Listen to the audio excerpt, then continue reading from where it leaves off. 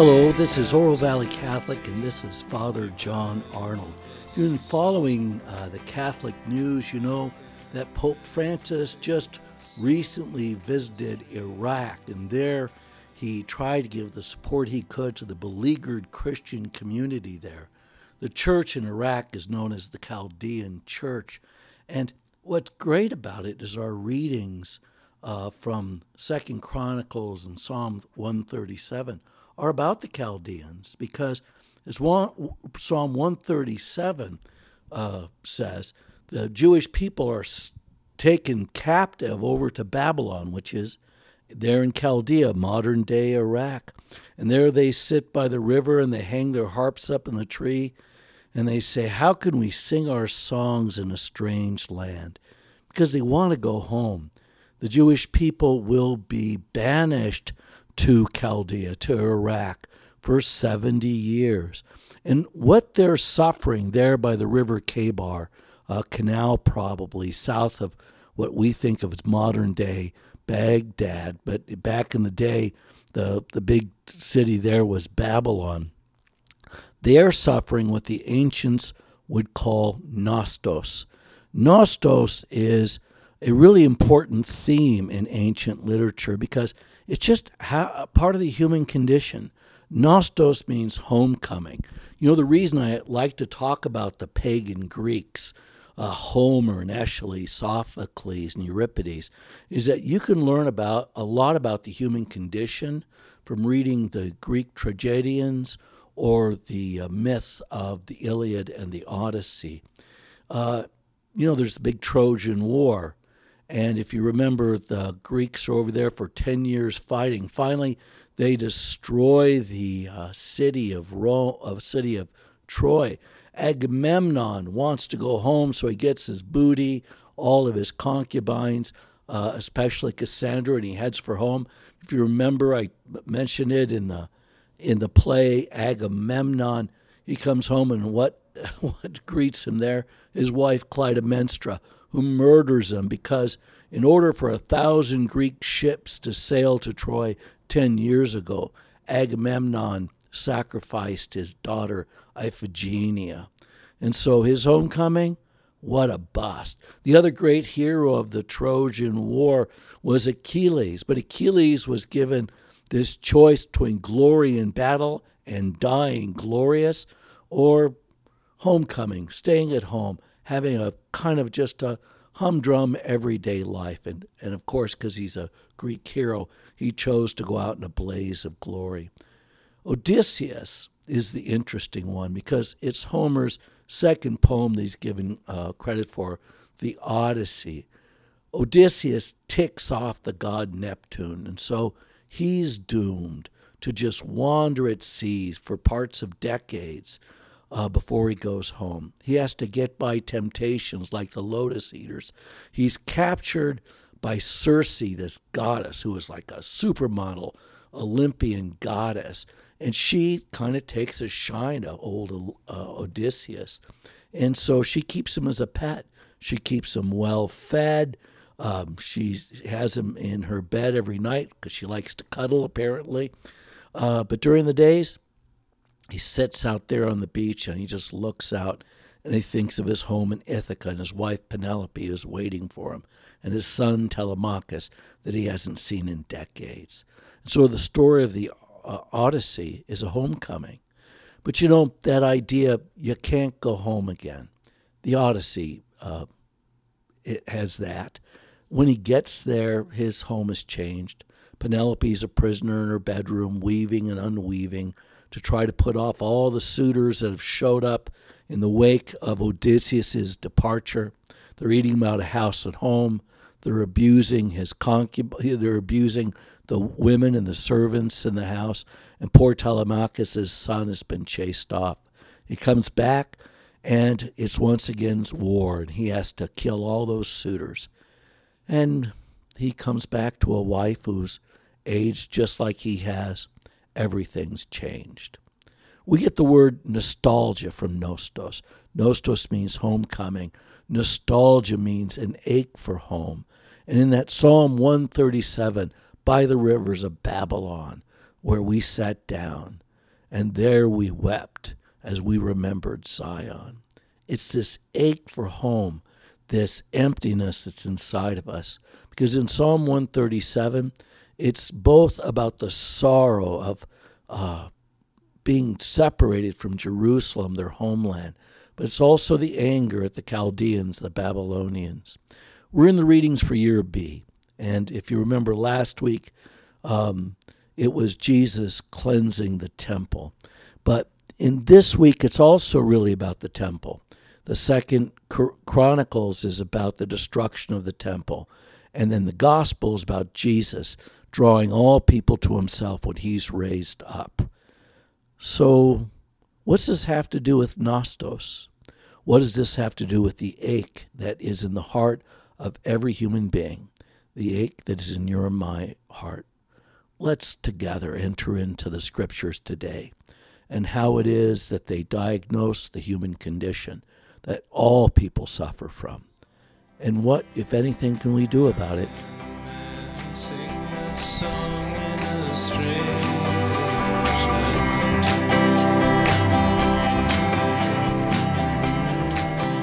So let's start with the first reading from the Old Testament, 2 Chronicles. You know, if you look at the Catholic version of the Old Testament, it ends with the book Malachi. And when, you always ask, do you believe in the inerrancy of Scripture? You should be asking, do you believe in the inerrancy of the table of contents? Because somebody has to determine what books go into the Bible and in what order. That is clearly the work of the church, or in the Jewish Bible, it's the work of the rabbis, the consensus amongst the rabbinic movement. But the last book in the Christian New Testament, the Catholic New Testament, is Malachi, because it says at the end, there will be a prophet sent. Elijah will return. I think mostly we remember that. And Jesus says that St. John the Baptist is Elijah. But in the Jewish Bible, the Torah, the Navim, the Ketuvim, which is the 5 books of the law, the prophetic books, and then everything else, the wisdom literature, the histories. Well, 2 Chronicles is one of the history books in the Old Testament. There's 1st and 2nd Kings and 1st and 2nd Chronicles, and they're written by different people back in the ancient world, but they cover the same story of the kings of Israel and the kings of Judah. In the first reading, we're in the very last chapter of the very last book in the Jewish Bible. And I want you to hear that because it makes you think about how it is that the Jewish Bible ends that is different from how the Catholic Bible ends. Because in there's something about a homecoming. And so in 2 Chronicles chapter 36, if you go down to the very end, it's recounted the whole story of how that people sinned against God. And God gave them second chances. And they ignored it. They just would not cooperate with God. So what happened? Well, the Babylonians show up on their doorstep. God abandons them to their enemies. The temple's destroyed. They're taken over to Babylon, the land of the Chaldeans. There they're singing Psalm 137 about the rivers of Babylon where they laid down their harps. But in 2 Chronicles, it's about the return. The very end of the Jewish Bible is about how they returned. And if you remember from the second reading, here's how that reading ended this Sunday.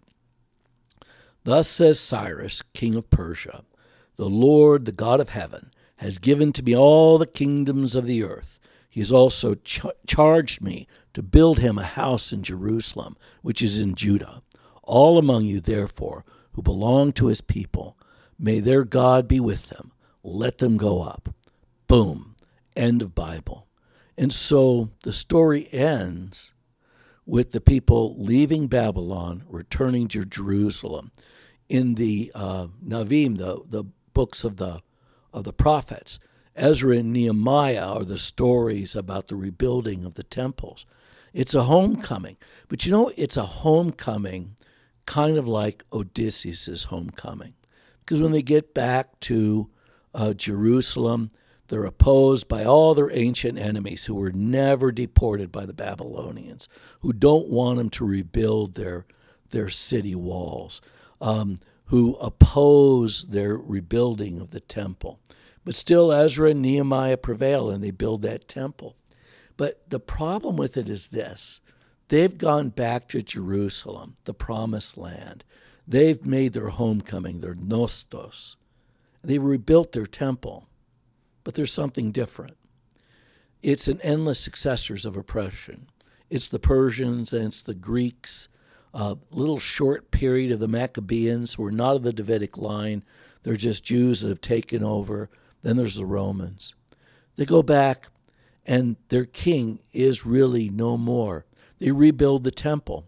When Solomon built the temple and he consecrated it in 1 Kings, God's glory cloud descended on the first temple. Remember, the glory cloud is what comes down on the mountain Sinai when Moses gets the law. That same glory cloud comes down on the first temple.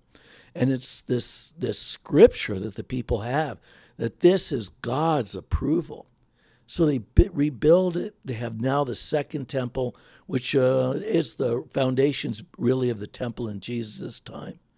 But they got no king, no glory cloud. They do have a story from the prophet Ezekiel that God's glory has departed. And what the prophets tell them, Jeremiah, Ezekiel, Isaiah, but it's going to come back. God's glory will come back to the temple. God's glory will come back to Jerusalem. And so they wait.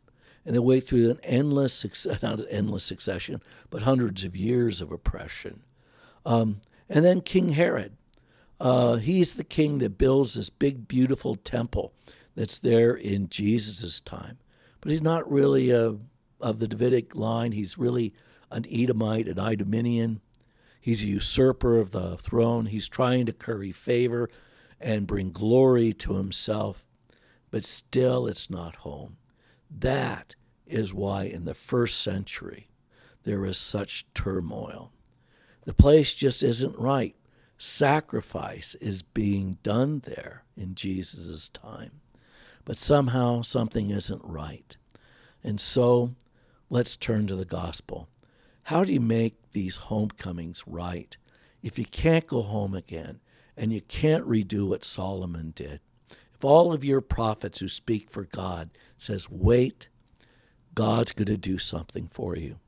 This is the story of the gospel, John's gospel, for the fourth Sunday of Lent, Laetare Sunday. By the rivers of Babylon, where he sat down, and there he wept. And so we turn to John's gospel, chapter 3, most famous chapter in the Gospel of John, because we all remember the guy with the rainbow afro holding up John 3:16. God so loved the world that he sent his only son, right? And here we are right there. And so if you remember how John 3 starts out, a Pharisee, a wealthy man named Nicodemus, he comes in the night. And in John's Gospel, light and dark, day and night means something. Christ, it says, is the light of the world. So when you come in darkness, you, like the people of Israel in John's gospel, John's a Jew, but he's talking about the darkness in Israel. Something's missing. And so when this teacher, this Pharisee of Israel, comes to Jesus, he comes to him in the darkness. And this is the scripture. Now, there was a Pharisee named Nicodemus, a ruler of the Jews. He came to Jesus at night and said to him, Rabbi, we know that you are a teacher who has come from God, for no one can do these signs that you are doing unless God is with him. Jesus answered and said to him, Amen, amen, I say to you, no one can see the kingdom of God without being born from above. Nicodemus said to him, How can a person once grown old be born again? Surely he cannot re-enter his mother's womb and be born again, can he? Jesus answered, Amen, amen, I say to you, no one can enter the kingdom of God without being born of water and the Spirit. What is born of flesh is flesh, and what is born of spirit is spirit. Do not be amazed that I told you, you must be born from above. The wind blows where it wills, and you hear the sound it makes, but you do not know where it comes from or where it goes. So it is with everyone who is born of the Spirit. So Nicodemus' question, how can this happen? How can you go back and be born again? Nostos. Jesus says you can't go back and be born again unless. Okay, now he's got your attention. How can a person once grown old be born again? Surely he cannot re-enter his mother's womb and be born again, can he? Amen, amen, I say to you, Jesus says, no one can enter the kingdom of God without being born of the water and Spirit. Okay, so Jesus, this reading, this part of the reading, this is the first part of that third chapter. And then this is what Jesus says, and it's the reading for today. Jesus said to Nicodemus, just as Moses lifted up the serpent in the desert, so must the Son of Man be lifted up, so that everyone who believes in him may have eternal life. And this is where the guy with the afro comes in. For God so loved the world that he gave his only Son, so that everyone who believes in him might not perish, but might have eternal life. So what's the story Jesus is talking about when he says, unless you're lifted up? And that's a reference back to Numbers chapter 21. Remember, in the Torah, it's Genesis, Exodus, Leviticus, Numbers, and Deuteronomy. In Numbers chapter 21, it tells this story. The people are complaining. People are always complaining. Catholics complain all the time. People complained against God and Moses. Why have you brought us up from Egypt to die in the wilderness where there's no food or water? We're disgusted with this wretched food. So the Lord sent among the people seraph serpents who bit the people, so that many of the Israelites died. Then the people came to Moses and said, we have sinned in complaining against the Lord and you. Pray to the Lord to take the serpents from us. So Moses prayed for the people. And the Lord said to Moses, make a seraph and mount it on a pole, and everyone who has been bitten will look at it and recover. Accordingly, Moses made a bronze serpent and mounted it on a pole. Whenever the serpent bit someone, the person looked at the bronze serpent and recovered. And so Jesus is comparing himself to this serpent, this source of healing in the desert. You know, when we think of the sacrifice of Christ, in the last 1,000 years, really, it's the dominant idea is that we've been judged guilty of sin only, and sin is an infinite offense against God. Only an infinite sacrifice, a sacrifice of infinite value, can pay back the damage that's done. And so the only person that could do that is Jesus. And, you know, it works, I guess, on paper. It just seems a harsh view of God. Here, when Jesus is talking about himself, he's talking about where healing comes from. We are not sinners that need to be judged and bought back in this story. In this story, Jesus has said, is we have an ache. We have a deep wound in our hearts. We have this complaint that makes us complain against God and against his heavenly food, and it needs to be healed. So what's the story remind you of? Well, let me throw this out. Doesn't it sound like Adam and Eve in the Garden of Eden? And they don't like the food that God's given them, so they want to eat something else, and they pick this fruit from the tree of the knowledge of good and evil.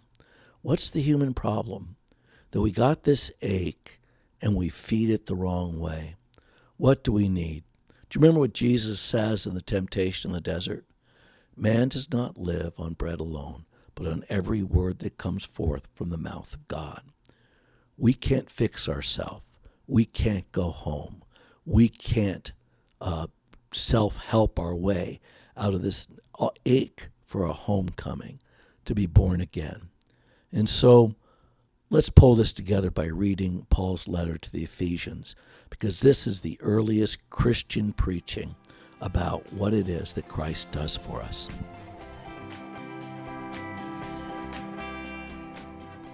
In every human heart, there is an ache. That's why I say read the pagan Greeks, because they talk about it and they try to reason their way through it. Agamemnon goes home and he gets murdered by Clytemnestra. Odysseus goes home and everything's changed. Well, reason can only take you so far. The world has only so many possibilities. At some point, you get tired of eating filet mignon. And so, how can you be happy in God's presence? Israel, in amongst the Chaldeans, there in the Babylonian captivity, they ached to go home to Jerusalem. When they got back there, everything had changed. Israel in the desert, they complained about the food, and so nature turned on them, and everything in nature seemed to just bite them. When they looked at what was hurting them, they found healing there. Adam and Eve complained about the food, and they left a garden for a desert. Well, what about us? At the heart of it, we get what the problem is that we can feel out of place anywhere. Blaise Pascal said, the problem with the human person is he can't sit in his room alone and be happy. Or G.K. Chesterton, you leave a kid alone long enough, pretty soon he's going to start torturing the cat. Just something about nature doesn't satisfy us. We're not satisfied with our own portion. So how are we made right? How are we healed? What can we do? St. Paul's letter to the Ephesians is not about self-help. Americans have a mania for self-help. Bookstores are full of self-help books, which don't really do anything. St. Paul's diagnosis is this: we can't heal ourselves. We are saved. We are healed. The ache is filled only by God's grace. And so in Ephesians chapter 2, he says, for by grace you have been saved through faith. And this is not from you, it's the gift of God. It's not from works, so no one may boast. For we are his handiwork, created in Christ Jesus for the good works that God has prepared in advance, that we should live in them. Wow, doesn't that sound like Martin Luther? Sola fide, salvation only through faith. Well, Luther is right. Remember the great Catholic, both and. Is yes, we're only saved through grace. There's nothing we could do to get God to send his Son and for him to die on the cross. That is free, unmerited grace. God did that on his own. There is nothing we can do. So when we talk about salvation by faith, that's what we mean. Once you have accepted that, then salvation is this transformation of the human person. And it's our prayer, our good works, our fasting, our almsgiving. This is all part of the work of Christians to cooperate with God's grace. We cannot deserve God's grace. It is a free gift. But unless we respond to it, that grace would be lost on us. Salvation is this process of growth and transformation, being made holy. And so Lent is about refocusing again on the works that Jesus told us. I mean, Jesus said, you're going to pray, you're going to give alms, and you're going to fast. We've had those readings. When you pray, don't stand out in a public place, but go into your room where God alone hears you. When you give alms, don't ring a bell in front of you. Don't let your left hand know what your right hand is doing. And when you're fasting, put on a nice set of clothes, shave, comb your hair so that it won't appear to others that you're fasting. And your heavenly Father who sees in secret will know. This is the life of grace. But going back to that story that Jesus tells, it has an end that was left out in the reading today. Do you remember Nicodemus comes at night? Nicodemus asks, how can you be born from above? Jesus says, unless you're born of water and the Spirit, then you can't be born from above. And then Jesus says, just like the bronze serpent is lifted up, so shall the Son of Man be lifted up. And when this reading ends, the very next line in John chapter 3, verse 22 is this. After this, Jesus and his disciples went into the region of Judea, where he spent some time with them baptizing. Jesus goes from, you need to be born of water and the Spirit, and then he immediately goes to baptizing people, putting into sacramental practice what he's instructed Nicodemus. You know, the really great example of salvation by God's grace, it's infant baptism. Infants don't have the capacity to believe. Their brains aren't developed enough. Infants have no moral culpability for any wrong that they have done. And we call it original sin. They're born into the human condition. Those beautiful little babies that ache for their moms to be held and to be fed. They're getting their first bitter taste of nostos, this ache for something more that they themselves cannot fulfill. They find it at their mother's breast. They find it embraced by their father and their family. But for eternal salvation, it's when their parents bring them to baptism. Because presenting them to baptism as an infant is the reliance that God's grace will save this child. And so we tell parents when we baptize their babies, remember that this is the first step, the necessary step, the step nobody can do on their own. God does it for them. And in the case of when you baptized your babies, God was working through you. Now bring it to a good end. Teach this child what it means to be a Christian. Well, same for us, right? We never stop learning what it means to be a Christian. It's why every year we come back to these 6 weeks of Lent, these 40 days, and we pray, we fast, we give alms.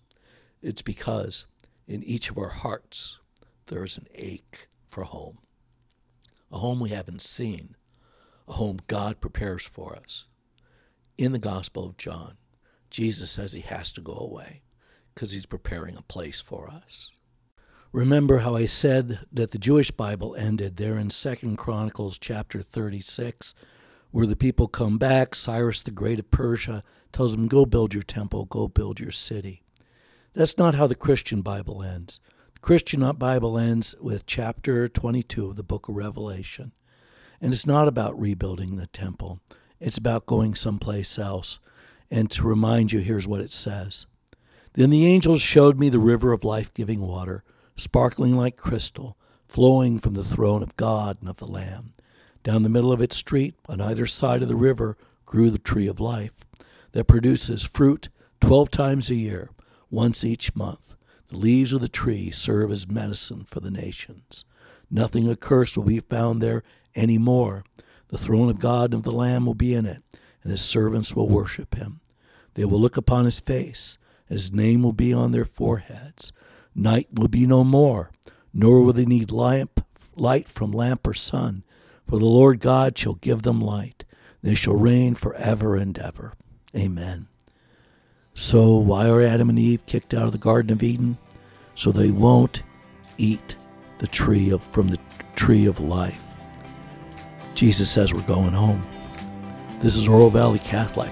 This is Father John Arnold.